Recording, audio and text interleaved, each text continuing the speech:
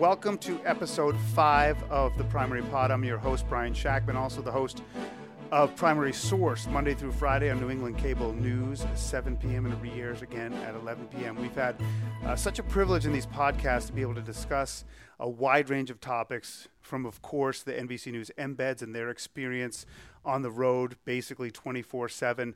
And today, you know, a real treat, and one of the, honestly, the privileges of the job I'm doing is to get to talk to incredible public servants in a different context. And today we have former Massachusetts Governor William Weld with us, who's running for the Republican nomination, of course, trying to unseat President Trump, and he's going against Joe Walsh, of course, former congressman as well. And first of all, Governor Weld, thank you for being with me. Brian, it's my treat. Thank you. I have two specific things I want to talk about today, and of course, you want to get your message out to the voters. You want to win the New Hampshire primary, and you're focused on that, but it's also an amazing privilege that you were a lawyer on the Watergate team. And I'm just curious, some of the differences culturally, politically, in terms of the work. I mean, give me one or two differences that you see from the early 70s to now. Well, essentially, President Nixon was forced to resign when it became clear he'd been lying on television to the American people and saying, I'm not a crook, I didn't know anything about the cover-up conspiracy, the cover-up is worse than the crime. All of that was the big lie. And then that became clear, and within a couple of days, Barry Goldwater took the leader of the Republican House and the Republican Senate over to see President Nixon, said 2/3 of your support in the Senate has disappeared. You have absolutely no support. You have lied to me for the last time. Here's the pen, basically. Nixon was gone within days. So Nixon had a sense of shame and he had a sense of history, neither of which I perceive in today's White House. Well, I was going to say, because a lot of people believe the president has lied to them today. So contextually, the only difference is that there's more people around the current president who still support him. Is that basically the only difference? Well, I think the president has stood revealed as more of a huckster, almost a circus barker, than Dick Nixon ever did. President Nixon was guilty of one lie. He said once, tell them it's the CIA, tell them it's national security, tell them they should drop that investigation. Everything else was trying to cover up that one conversation, whereas President Trump has been all over the place trying to aggrandize his personal fortune, his political standing, by abusing his office. And someone has persuaded him that there are no limits on his power under Article 2 of the Constitution. He goes around to this day saying, I have this Article 2 and I can do anything I want. And essentially he's saying, if I have a power, like say the power to give a pardon, it doesn't matter if I gave the pardon because someone bribed me with $10 million, because you can't examine why I did something because my power under Article 2 is absolute. That's a dictator talking. That's an autocrat talking. That's not a president of the United States talking. And that's what he wants. Well, basically, if he's not... Yeah, that is what he wants. Right, and if he's not impeached and he wins re-election, and because certain statute of limitations, he can do that. I mean, he could... Forget about the Fifth Avenue shooting somebody thing. I think... People think that he wants to be a dictator. That's why he is so enamored with the Putins and the Erdogans of the world. Yeah. So as somebody who loves this country, and there's plenty of people who support him who say they love the country, right? So if you believe that he truly wants to be able to do whatever he wants, how do you convince the person who says they love their country, veterans or what have you, who are so adamant about their support of him? Is it just because he sticks it to the career politicians, that he sticks it to the conventional wisdom of Washington, that they love him so much? It was kind of an entertaining campaign that he ran, and the phrase drain the swamp was a perfect phrase. And I can remember watching the early debates when there were still 12 Republicans on stage, turning to my wife and kids and saying, wait a minute, that's the third question in a row where he gave the best answer. And he said a lot of things that were very appealing during the campaign, all of which have fallen by the wayside as he's gotten so enamored with this bright, shiny toy of being able to control the entire government. And he seems to me to be bending all his efforts in that direction. I mean, he won't have secretaries in the cabinet. He wants only acting secretaries because he knows they have no power. And so the power revolves back to the Oval Office. But he's made no secret of the fact that he wants to be an autocrat, that he wants to demolish our democratic institutions. The phrase, a free press is the enemy of the people, that's straight out of the playbook of Benito Mussolini and Adolf Hitler, straight out of the playbook. It fascinates me, too, that he kind of, after the Mueller report, was in the clear. And, you talk about what he's done and what he's doing. The Democrats didn't have these conversations with Ukraine.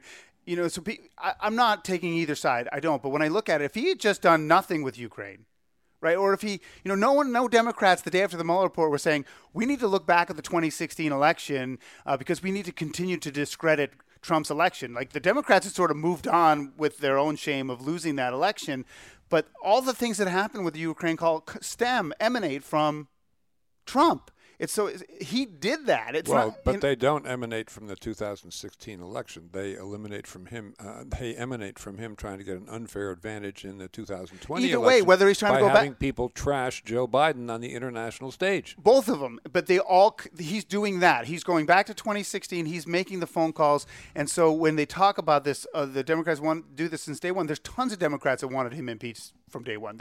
I don't think there's any doubt about that. But Trump is the one who had the phone call. Trump is the one who had $1 million donor become the ambassador to EU, and they were talking back and forth. I mean, don't you think the Sondland phone call to me kind of is potentially, I don't want to say smoking gun, but like, to me, if the president actually, if Sondland under oath says, yes, I know he's compromised. If he says, yes, I did talk to the president and that was said, I don't know what evidence could be clearer about what happened. Well, the conversation with the president of Ukraine was pretty clear in itself. But you're right, the room is absolutely full of smoke. And, I think there are a lot of patriotic people who are on the Trump side of things. The irony is that everybody who's involved in this huge maelstrom of an election that we're in now wants the best thing for the United States.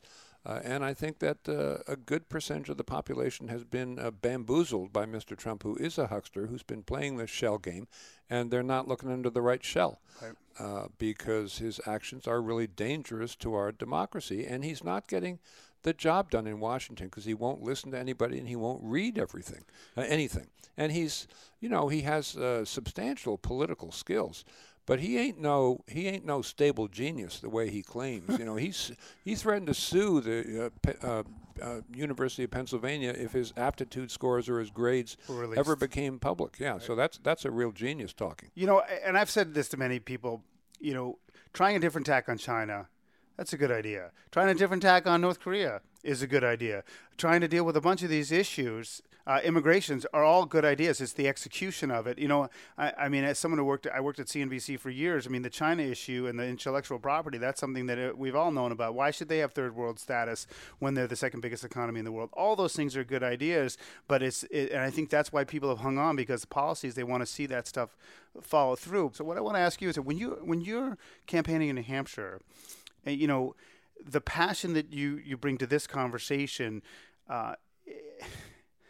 it's really a David and Goliath fight for you, even though you've done so much in your life, right? And you're so accomplished, but it's a tall task. And is it the motivation for you that you believe in your soul that you are so right here? When I'm up in New Hampshire talking to people who are my kind of people, I don't feel like David. I feel like Goliath. There's no one in the room except me and the people I'm talking to, and they are saying you're absolutely right. And this guy is Looney Tunes, and they make hand signals in the air to indicate that. But he still draws 12,000 to Manchester and fills that arena, though. He does, and that's not the entire population of New Hampshire, but he can kindle a certain frenzy. That's correct, and that's the drain the swamp. And I myself was quite taken with that slogan because I've seen the Washington bureaucracy in action. It is a pretty swamp. Thing. Yeah, it is a swamp. That's exactly right. And so you're inspired by what you're hearing from the people in New Hampshire.